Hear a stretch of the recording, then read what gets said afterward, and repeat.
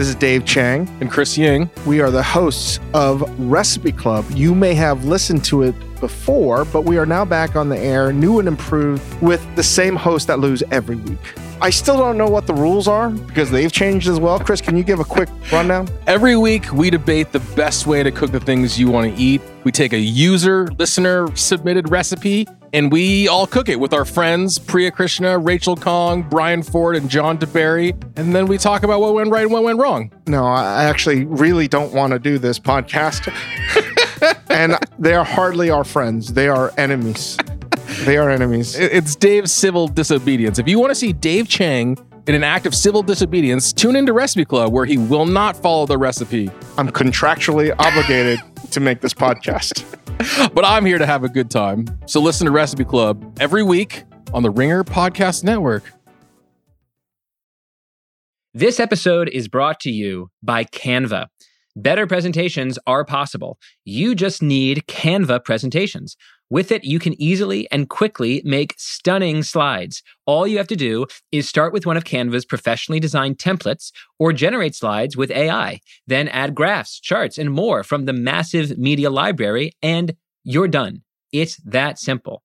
I always think that the best use of AI in work is it does the thing that you naturally aren't very good at. And personally, one thing I'm really terrible at is making visual presentations. I'm not very visually inclined. I'm not good at picking out, photographs or abstract conceptual images to go with ideas I'm trying to put forward in presentations. So it's kind of nice to have an AI-powered tool that can help me make these presentations in literally seconds.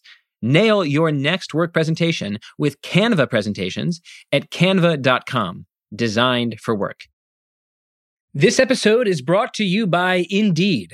We're driven by the search for better, but when it comes to hiring, the best way to search for a candidate isn't to search at all. Don't search, match with Indeed. Use Indeed for scheduling, screening, and messaging so you can connect with candidates faster.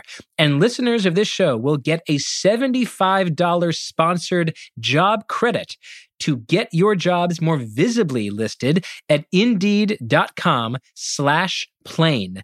Just go to Indeed.com/plane right now and support our show by saying you heard about Indeed on this podcast. Terms and conditions apply. Need to hire? You need Indeed. Today's episode is about a historic low for America. Last year, the U.S. population grew at its slowest pace in history. Yes, in 245 years of being a country, America has never grown slower than it is right now. Now, I want to do two things in this episode. I want to explain to you why population growth is declining, both in the U.S. and around the world. And I want to persuade you that population growth is important. Really, really, really important. So a country grows or shrinks in three ways, and only three ways. Number one, births. Number two, deaths. Number three, net immigration. That is the difference between the number of people who leave a country and who come into the country. And all those numbers for the US are headed in the wrong direction. Deaths are rising for sadly obvious reasons. The pandemic has killed more than 1 million Americans in the past 2 years. But even if the pandemic had never happened, US population growth would still be crashing to an all-time low. And that is largely because immigration to this country has plummeted in the last 6 years. Since 2016, the year before Trump became president, immigration has fallen from just over 1 million to less than 250,000. That means each year, we're missing more than 700,000 immigrants. It's the equal of the population of, say, Washington, D.C., not moving into the country year after year. Finally, there are births. U.S. fertility rate has also declined to an all-time low. In 1960, the average American woman had almost 4 children. Today, fertility has declined to less than 2, about 1.7 to be exact. Now, you could say, and I would agree, that it's fine for Americans to have smaller families. But surveys show that Americans aren't just having the family size that they want, they're having fewer kids than they want because so many essentials, housing, childcare, health insurance are rising faster than wages. So it's not just that ideal family size is declining, it's that actual family size is declining even faster. So what's going on here? Why is every engine of population growth sputtering at the same time? And more importantly, why should we care? Why does population growth even matter? To answer these questions, today's guest is Matthew Yglesias. Matt is the author of the Slow Boring newsletter and the author of the book 1 Billion Americans. In this episode, we talk about why immigration and birth rates are collapsing, why politicians won't prioritize family policy and immigration in DC, why population growth is good for both Americans living today and Americans living in the future, and whether critics have a case when they say a livable planet can't take another billion people. I'm Derek Thompson. This is Plain English.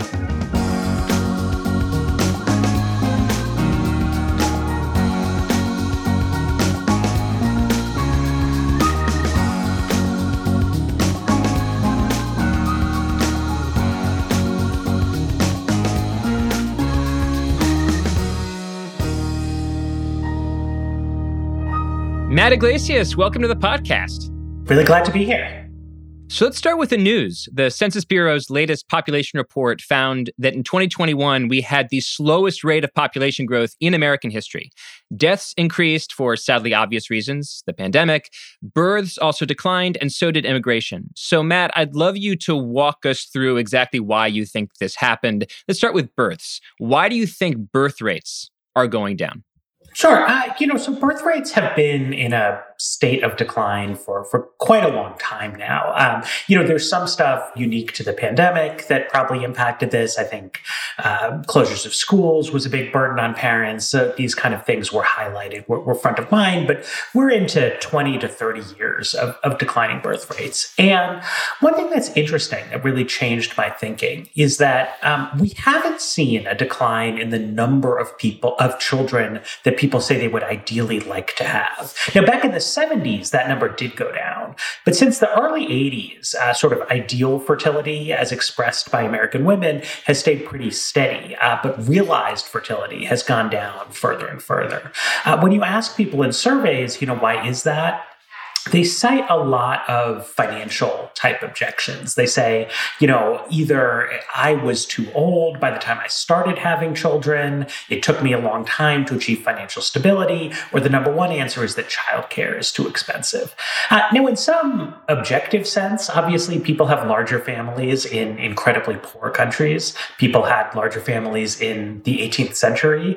So it's not like objectively true that it's not possible to afford children, but the relative cost of childcare has gone up a lot while the relative cost of other things has fallen.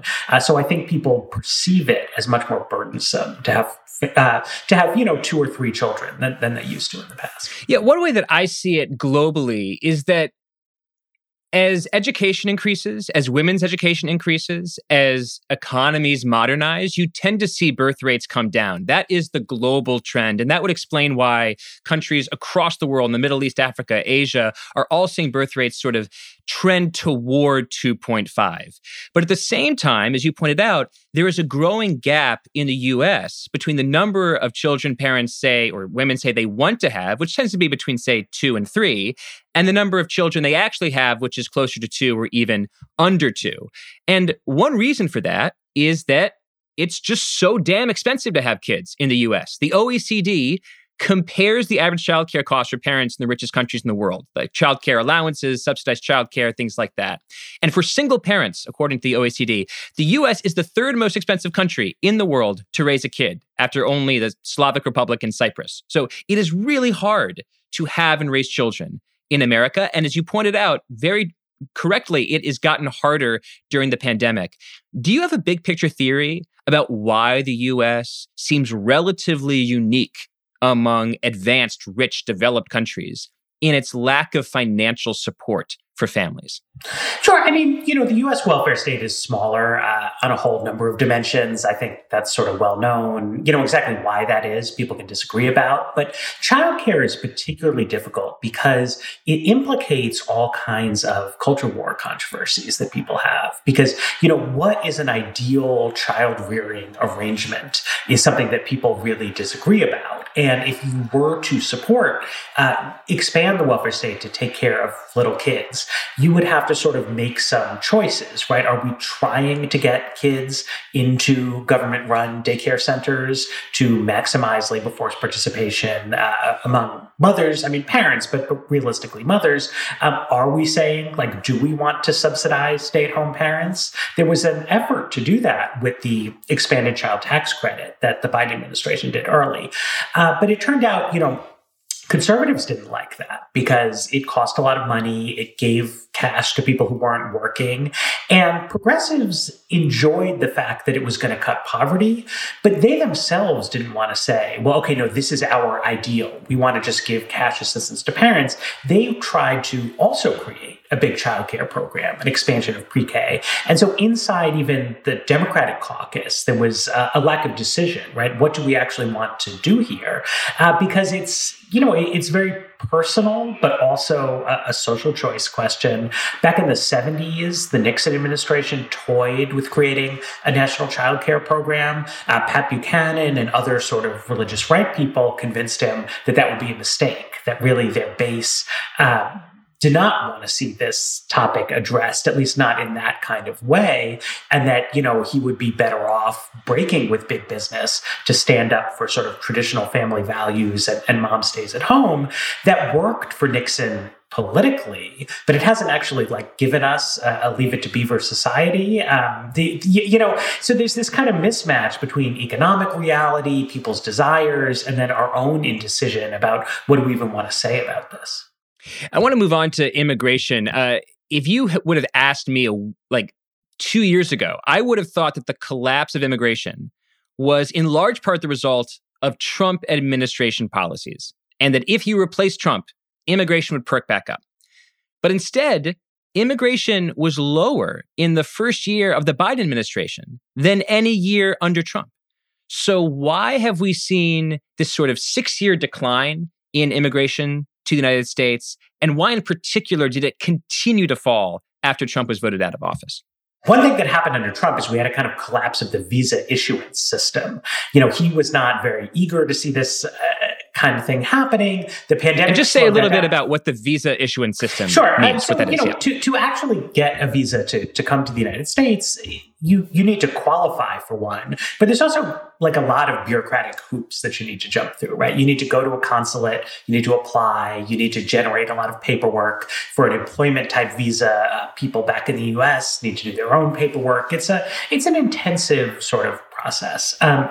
Trump was not very interested in maintaining that function of government during the pandemic, really let it kind of go to nothing.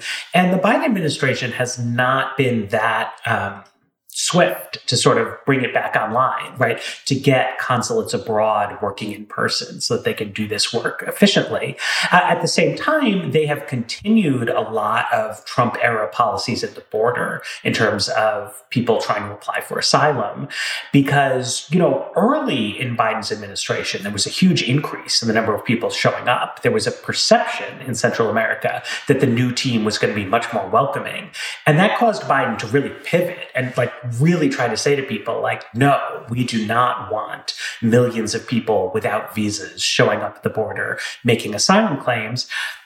And then politically, there is unfortunately not a ton of enthusiasm for increasing levels of legal immigration. So it was such an emotional centerpiece of Trump-era politics, but it's not something that Democrats see as a winning issue for them to champion. I see a connection between both topics here, declining birth rates and declining immigration, because in both cases, there seems to be no political will to do something that is obviously good. Should we want families to be able to afford children? Yes. And what are we going to do about it? As little as possible. It's the same with immigration. As my friend Caleb Watney, who is the co-founder of a new think tank, Institute for Progress, as Caleb has said, immigration is a geopolitical cheat code. Do Americans want the best scientists? Well, immigrants have been awarded more than 1/3 of America's Nobel Prizes for medicine since 2000. Do we want the best companies? Well, immigrants account for more than 50% of America's billion-dollar startups. Like, high-skilled immigration is $1 trillion check lying on the ground, and Washington is just refusing to pick it up. So, Matt, why is Washington refusing to pick up this $1 trillion check lying on the ground? Yeah, I mean, a lot of people I know, I mean, you, me, Caleb, lots of people who are interested in science and growth in the economy are very sort of focused on this topic, on why is it challenging for highly skilled workers, for scientists, for the top talents in the world to come here. You know, the political system is very focused on the security situation at the southern border, the living conditions of millions of undocumented people who've been here oftentimes for decades, the families of those kind of people. And that is where any political discussion eventually goes, and then it goes to die there. Right? You start by saying, well, we're going to have a discussion in Congress about visas for scientists. And then somebody says, well, okay, we could give more visas for scientists, but then we need to take away family unification visas, you know, for the children of Cambodian refugees. And then somebody else says, no, I don't want to take away this category of visa. And then you have a discussion of like, well, could we increase the overall visa cap? But then you're into what's like known in Congress as comprehensive immigration reform. And so then you need to do something with the present undocumented population. You need to do something about the border. Nobody even knows what to do about the border, right? I mean, Trump got a lot of juice out of the wall, but now he gets a lot of juice out of the fact that like people continue to come, which there's some like logic brain where you're like, well, maybe then the wall didn't work, but that's not, you know, how it plays, right? It's like, we need more wall, we need 2 walls, we need 7 walls. And there's more political heat around these kind of subjects than there is around something boring. Like, why is it so challenging to hire a Canadian computer programmer and like let her come move to Seattle rather than Vancouver? Like, isn't that sort of uncontroversial and like obviously better? But it's not what gets people fired up. So to summarize where we are, U.S. population growth has fallen, not only because deaths are going up, but also because births and immigration are going down. And I think one reason why birth rates and immigration are headed in the wrong direction is that we have failed, politically and culturally, to make the positive case for population growth. We failed to persuade people that population growth is good, that more Americans makes for a better America. So you are the author of the book, 1 Billion Americans, which calls for, among other things, 1 billion Americans. That is tripling America's population. So Matt, the floor is yours. Why, in the biggest picture, is more population growth good? Well, I think one really basic reason that we're seeing play out right now with Russia, right, is that the United States has a lot of economic clout in the world, right? We can do sanctions that are quite damaging to foreign actors around the world. And the reason we can do that is we're not just rich on a per capita basis, but we're big. Right? Nobody cares what New Zealand wants to do in global economic policy. Now, as it happens, they are joining us in the Russian sanctions effort, and, you know, good for them. But the United States and the European Union are these really big actors on the world stage. And China is another really big actor. India is not quite as big an actor because it's so poor, but they're up there because they're so big, right? And so if you understand the history of the past 200 years. The United States of America emerging as a great power on the world stage has a lot to do with us being a country that has a lot of people in it. Some of that is because we're a large country, you know, in terms of our dimensions, but Canada is bigger in terms of land area than the United States. We are bigger in terms of geopolitical power because we have 10 times as many people living here. You know, and that's like our weather's better, which is good for us. But, you know, we have recruited more people historically through immigration. We sort of settled the interior of the country. We have all these major cities. And so there's aspects of that that help drive our economy forward, but it also drives our sort of national power forward. And we've seen this very concretely play out over the past few weeks. And yet I don't think people focus on it. They just sort of take it for granted that like, well, America's big and Canada's small, and that's just some kind of weird coincidence. But it's not a coincidence at all. I mean, this is a policy choice that throughout the 19th century was very deliberately made to build this up into a major power.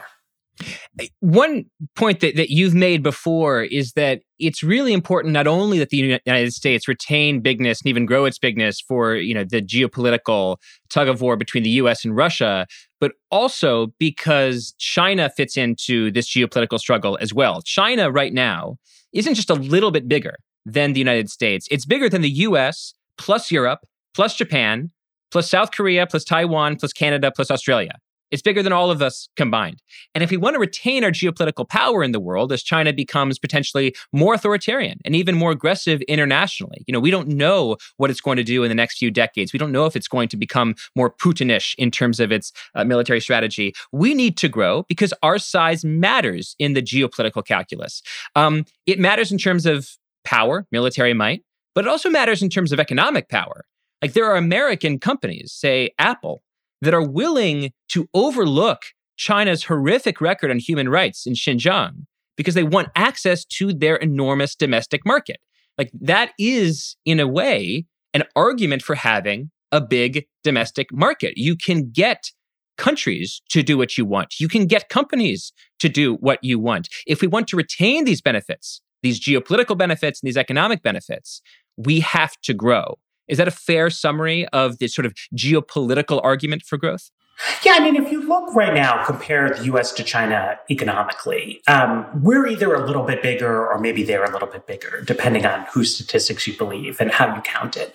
But in terms of wealth, China's about on a par with Bulgaria or Mexico, countries that are much poorer, much weaker than the United States. You're talking about per capita wealth. Yeah, per capita. But so, why is China such a big deal, right? And it's because they have so many people. Right. So they cut a big swath on the world stage. Companies care a lot about them. You see, not just foreign companies, but American companies censor their movies to fit Chinese sensibilities because they need access to that market. And China is growing. Their economy continues to grow.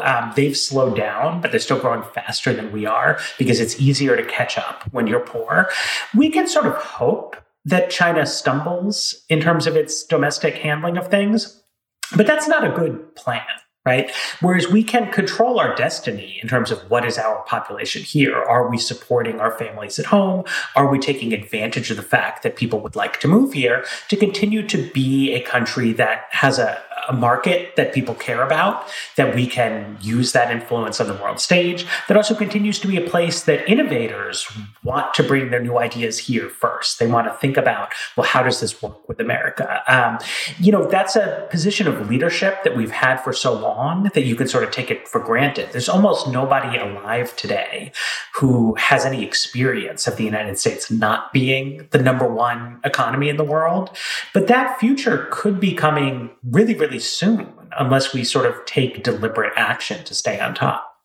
What if a listener says, I get that bigger is better in the geopolitical calculus, but I don't really care that much about population decline. I don't really see how population decline, or at least a slowdown in population growth, is negative for America. It means that there's more space for me. It means that there's less traffic for me. I don't want more people. I don't want more change. I like America sort of the way it is, and I'd be fine with a kind of calm, static pond of American population growth today.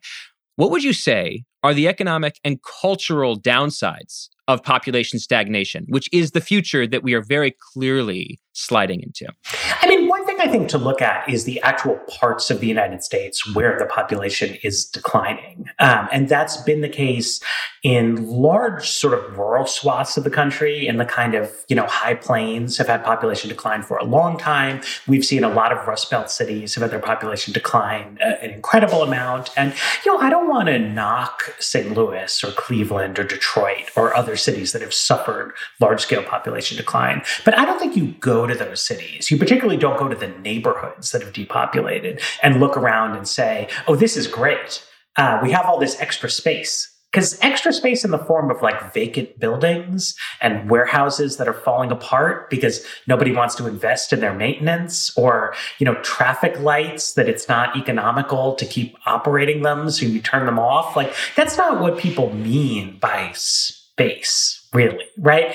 So like we can have national parks, right? We can have, open vistas. We can have farms. People can have backyards. And that's all fine. But, parts of the country that are growing rapidly, if you go to Austin, Texas, or you go to the suburbs outside Austin, you'll say to yourself, like, this is thriving, right?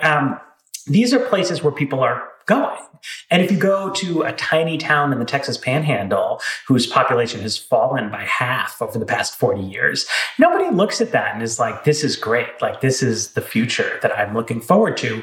It's hard in concrete terms actually to stay in a place that's losing people. You grow up there and you say to yourself, like, well, what am I going to do when I grow up? Like, what kind of services am I going to provide to a community that is shrinking? How am I going to find a partner and get married in a place that other young people are leaving? And so that kind of decline begets further decline. Whereas a place that's growing, you say, hey, like, I've got a great idea for a restaurant and there's going to be more customers there. You say, I know how to swing a hammer and people are going to want more houses. So I'm going to go there, and growth begets more growth. It's true that it begets traffic jams, but there's worse things in the world than traffic jams, honestly. And you go to places that have like Syracuse, New York, where they have this incredibly overbuilt roadway system. And I mean, it's true. It's nice that there's no traffic jams there. But the reason there's no traffic jams is that upstate New York has been in profound economic decline for a generation, and they'd be much better off with some traffic. This episode is brought to you by Canva. Here's a writing tip for work. Don't just write. Use Canva Docs. It has Magic Write, a built-in AI text generator powered by OpenAI to help you create almost anything, from meeting agendas to job descriptions, marketing plans, proposals, and more. Canva is here to help you get it done. If you've used AI for work, for writing, for coming up with bullet points for a podcast, a meeting, you know that AI works best when you're specific, when you tell AI exactly what you want and then tell it again and again. Help me do this. Help me talk like this kind of person. The more specific you can be, the more helpful you'll find it is. Generate your draft fast with Canva Docs at canva.com, designed for work. This episode is brought to you by Workday. Get the whole band together with Workday and pair finance and HR on one platform for an epic performance. With Workday AI at the core, you'll make confident decisions faster than ever. And you'll drive flawless business and finance operations with an agile platform that constantly evolves to future-proof your organization. Be a finance and HR rockstar with Workday.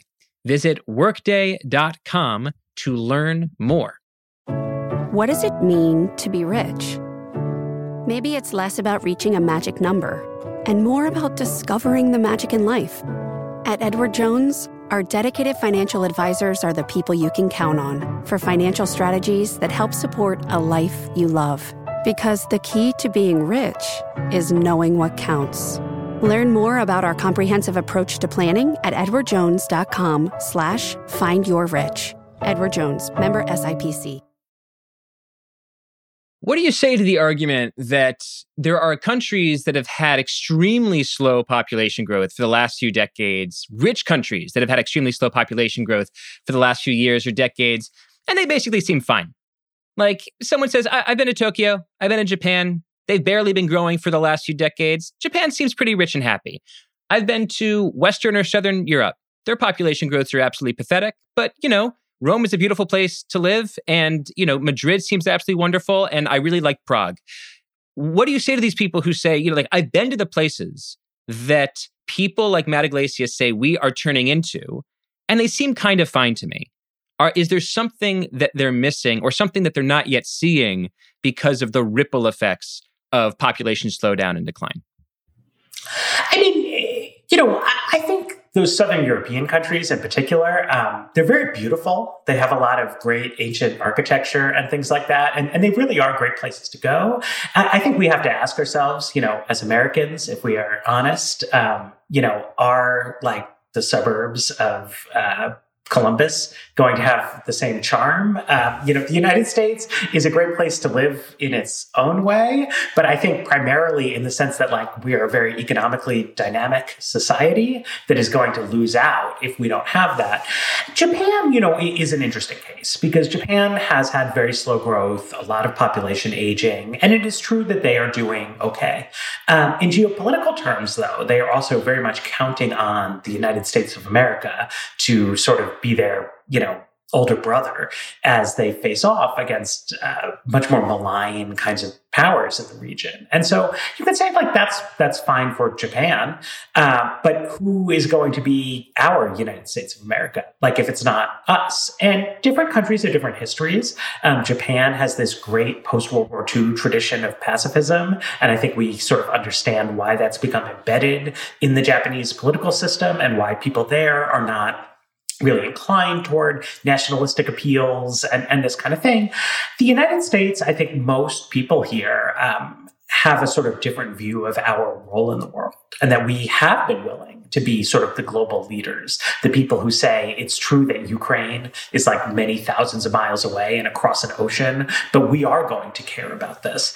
And if we want to keep playing that role, I think we need to sort of step up into it. And we also have an advantage culturally that Japan does not have, that Central European countries do not have, which is that we are a polyglot nation of immigrants and have been for a long time. We can point to a long history of people coming here from all over the world, of our culture changing and adapting. I mean, I like to say a true only in America thing is that our big anti-immigrant demagogue president was married to an immigrant from Slovenia. and that's America, and it is something that, not to say that other countries can't have immigrants, but if you're living in Finland and the name of the country is, this is a land for Finns.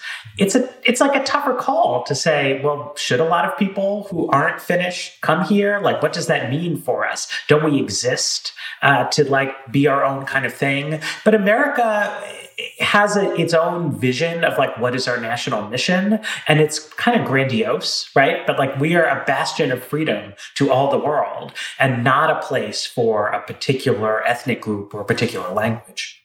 I want to add two more ingredients to this jambalaya of why population slowdown and population decline might be negative in ways that ordinary listeners might not immediately intuit. One is that if you look at Japan and its GDP per capita, not its overall GDP, its per capita GDP over the last 25 years, it is flat. In 1994, Japan had a higher GDP per capita than it has today. Meanwhile, over that same time, GDP per capita in the US has more than doubled. I think that growth is really important in a polyglot, culturally diverse society, because as the economy becomes seen as zero-sum, as essentially everyone is just permanently the exact same amount of income per capita forever, people see that what other people get is what they don't get. They see the world as this zero-sum fight for scarce resources. And I think that's really bad for a culturally rich, culturally dynamic society because it turns groups against each other. They convince themselves even more that what group over A gets is what group B has taken away. It's just all makers and takers. So I fear for that in a world where America truly becomes economically and demographically stagnant, is that if you think the culture war is bad today, just wait until the perception of zero-sum politics becomes the reality of zero-sum politics. Maybe just react to that before I go on to my number two. Yeah, no, I think that's right. And I do think that the demographic stagnation in Japan is related to the sort of per capita income stagnation, that I'm just old enough to remember the era in which Japan was the country of the future. And companies like Sony and Toshiba were at the leading edge of technology and innovation. And I think that it's hard. I mean, we just know in life that younger people tend to drive innovation, that societies that have growth in terms of their breadth can also have growth in terms of ideas and things like that. And a lot of these other countries can still do well if they have good legacy institutions, but they sort of are along for the ride of kind of copying innovations that are elsewhere, while the leading companies in the world are American or perhaps in the future Chinese. And it's, something that we need to consider is the interrelationship between demographic dynamism and dynamism of ideas versus becoming a place that's dominated by elderly people who are very nostalgic, who are often not in the workforce, who sort of brightest ideas were 40 years in the past. And then you have a kind of a zero-sum nature. And particularly for the United States, if we say, well, we're sort of like giving up on growth and we're giving up on leadership, that we would rather just kind of be quiet and pleasant, well, then you look around and, it's a country where people have different ethnic backgrounds, people have different religions. We can pit ourselves against each other if we want to. Our sort of political entrepreneurs are very good at that when that's what they want to be doing. Or we can say we have a lot in common, right? We have this sort of optimistic, can-do American spirit. We have this legacy of growth, a legacy of global leadership, and we are going to work together despite, different religious backgrounds and things like that. And I worry, America has always tried to go forward. And if we don't do that, I don't know that we can slide down the hill quite as gracefully as Japan has. Interesting. The second thing that I want to point out is that I think there's some people who say, okay, you and Matt have put together an argument for why population growth might be good for future Americans or good for future American power. But why is it good for contemporary Americans? Isn't it just going to cash out in more traffic and more crowdedness? And I think it's important to say that today's demographic slump is a reflection of bad things. Like, death rising is bad. Americans losing 1 million people to the pandemic is bad. The fact that parents are terrified or just scared of having as many kids as they want, that is bad. The fact that there are immigrants around the world who have $1 billion idea in their head, and we're like, we'd rather not allow you into this country. Or that they're political refugees around the world who desperately need to escape terrible circumstances that want to move to the US in order to have a beautiful, rich life. And we're saying, we'd rather not. It's politically difficult. All these things are bad. So even if you are skeptical of the most grandiose positive vision that we're putting forth about the benefits of population growth, we should see with clear eyes that the reason for the demographic slump, all of it, is bad stuff happening. Yeah, absolutely. And I think that's especially true when you think about the kind of family side of this, right? It's like, what are we doing as people or as a society? It's very important that people be able to have the kind of family life that they would like to have. And the fact that it's become more challenging to do that, not through malice, but it's the natural evolution of the economy, right? People get more years of education than they used to, which is good. It's the way the economy works now, though. But human biology has not changed as rapidly as the nature of capitalism. And it maybe doesn't magically allocate to people enough money to buy a house with multiple bedrooms and also to get childcare at an appropriate age to start a family. And so, we have people are becoming parents later in life, which is great. And it's wonderful. And I run around with my kid and my knees hurt. But,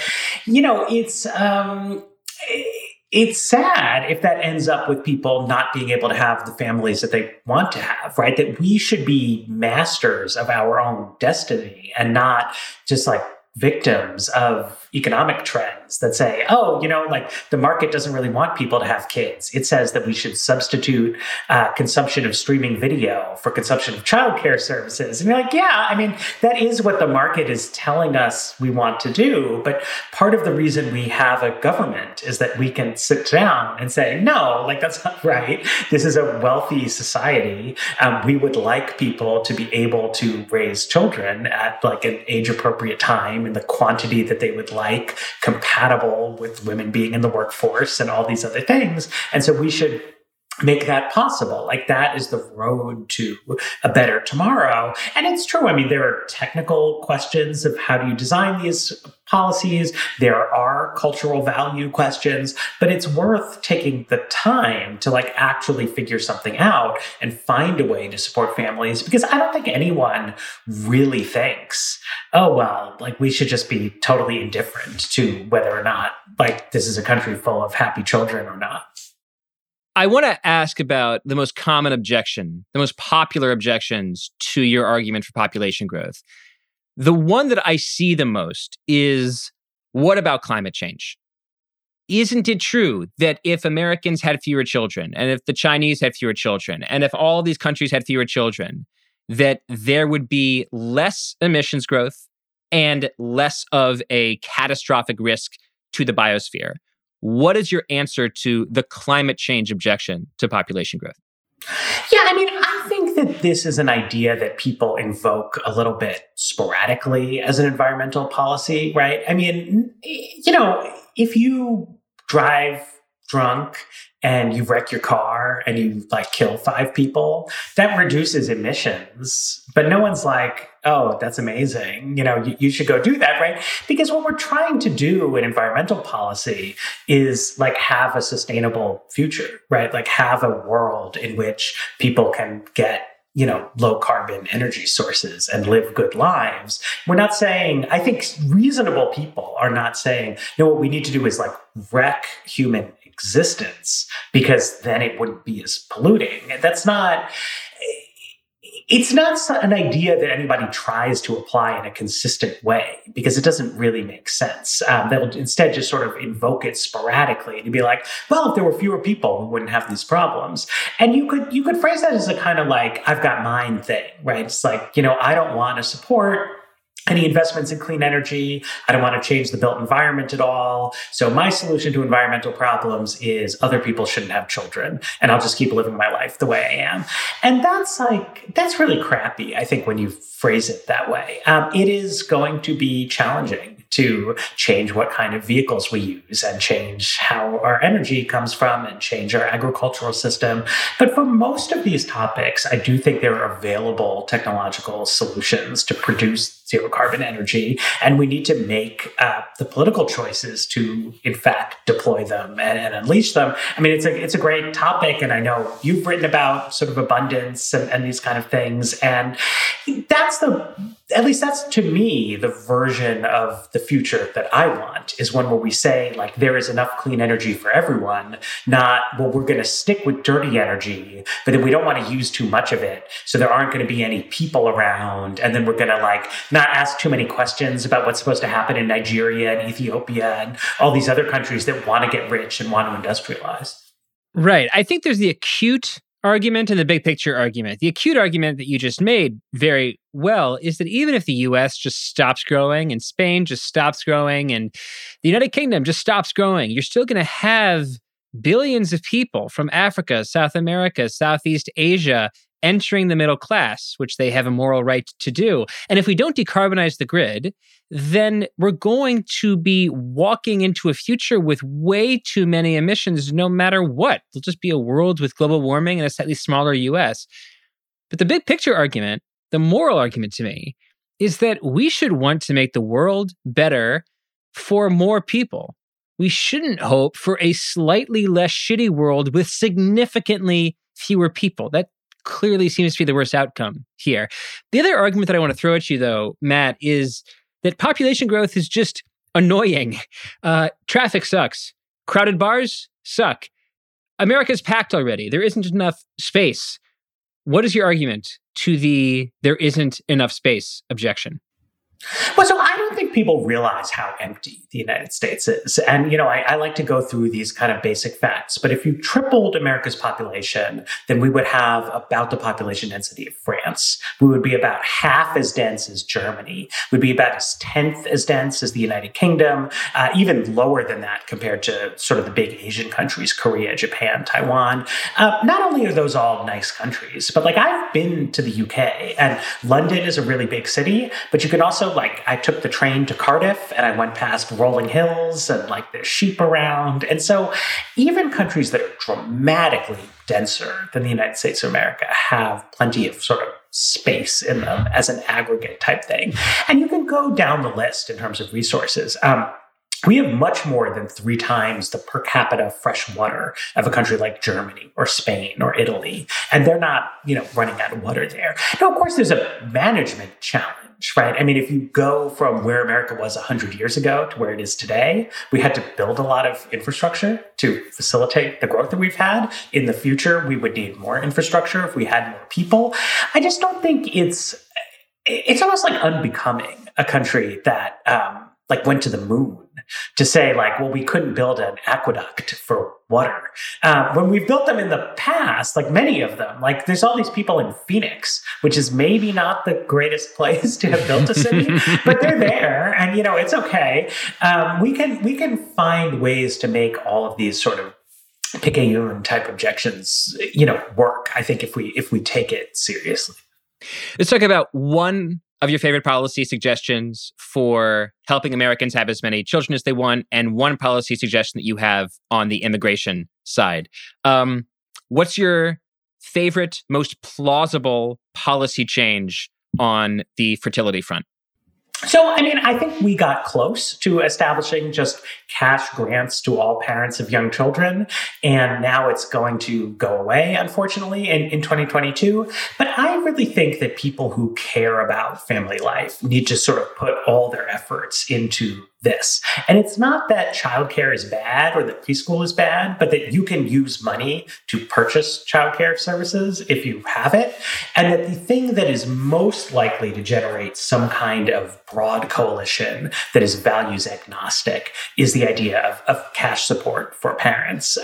Mitt Romney has some interest in this idea, so there's little kind of inklings of bipartisan support, and that's really what I would work toward there. And your favorite policy suggestion for immigration? On immigration, I think there's a lot of different ways that we could go, but I think especially really raising or uncapping the number of English-speaking college graduates, or maybe just people with technical skills who can come, should be a no-brainer. It's not the thing that kind of raises hackles or the biggest concerns about wages and scarcity and things like that. Right now, Tom Cotton has this bill that's make immigration to the United States based on, he calls it merit, but it's based on this educational attainment, technical skills. And I think it's a perfectly reasonable idea, but then he wants to cut the amount of immigration in half. And that doesn't make sense. It's if you got better at selecting the most valuable immigrants, you should get more of them, right? It's anything is like that. If you have something that's more amazing, then you want more of it. And that's kind of the area that we should be pushing toward. But it means trying to disengage from some of the long-standing arguments about immigration that we've had. Money for families, more smart immigrants seems like a layup. For some reason, it isn't. I know you and I are working daily to change the cultural climate to make the obvious more obvious, but we will continue to do so. Matt, thank you very much. Thank you. Plain English with Derek Thompson is produced by Devin Manzi. Thank you so much for listening to this show. If you like us, follow us on Spotify, rate and review on Apple Podcasts. We will be back with our second episode this week on Friday. We will see you then.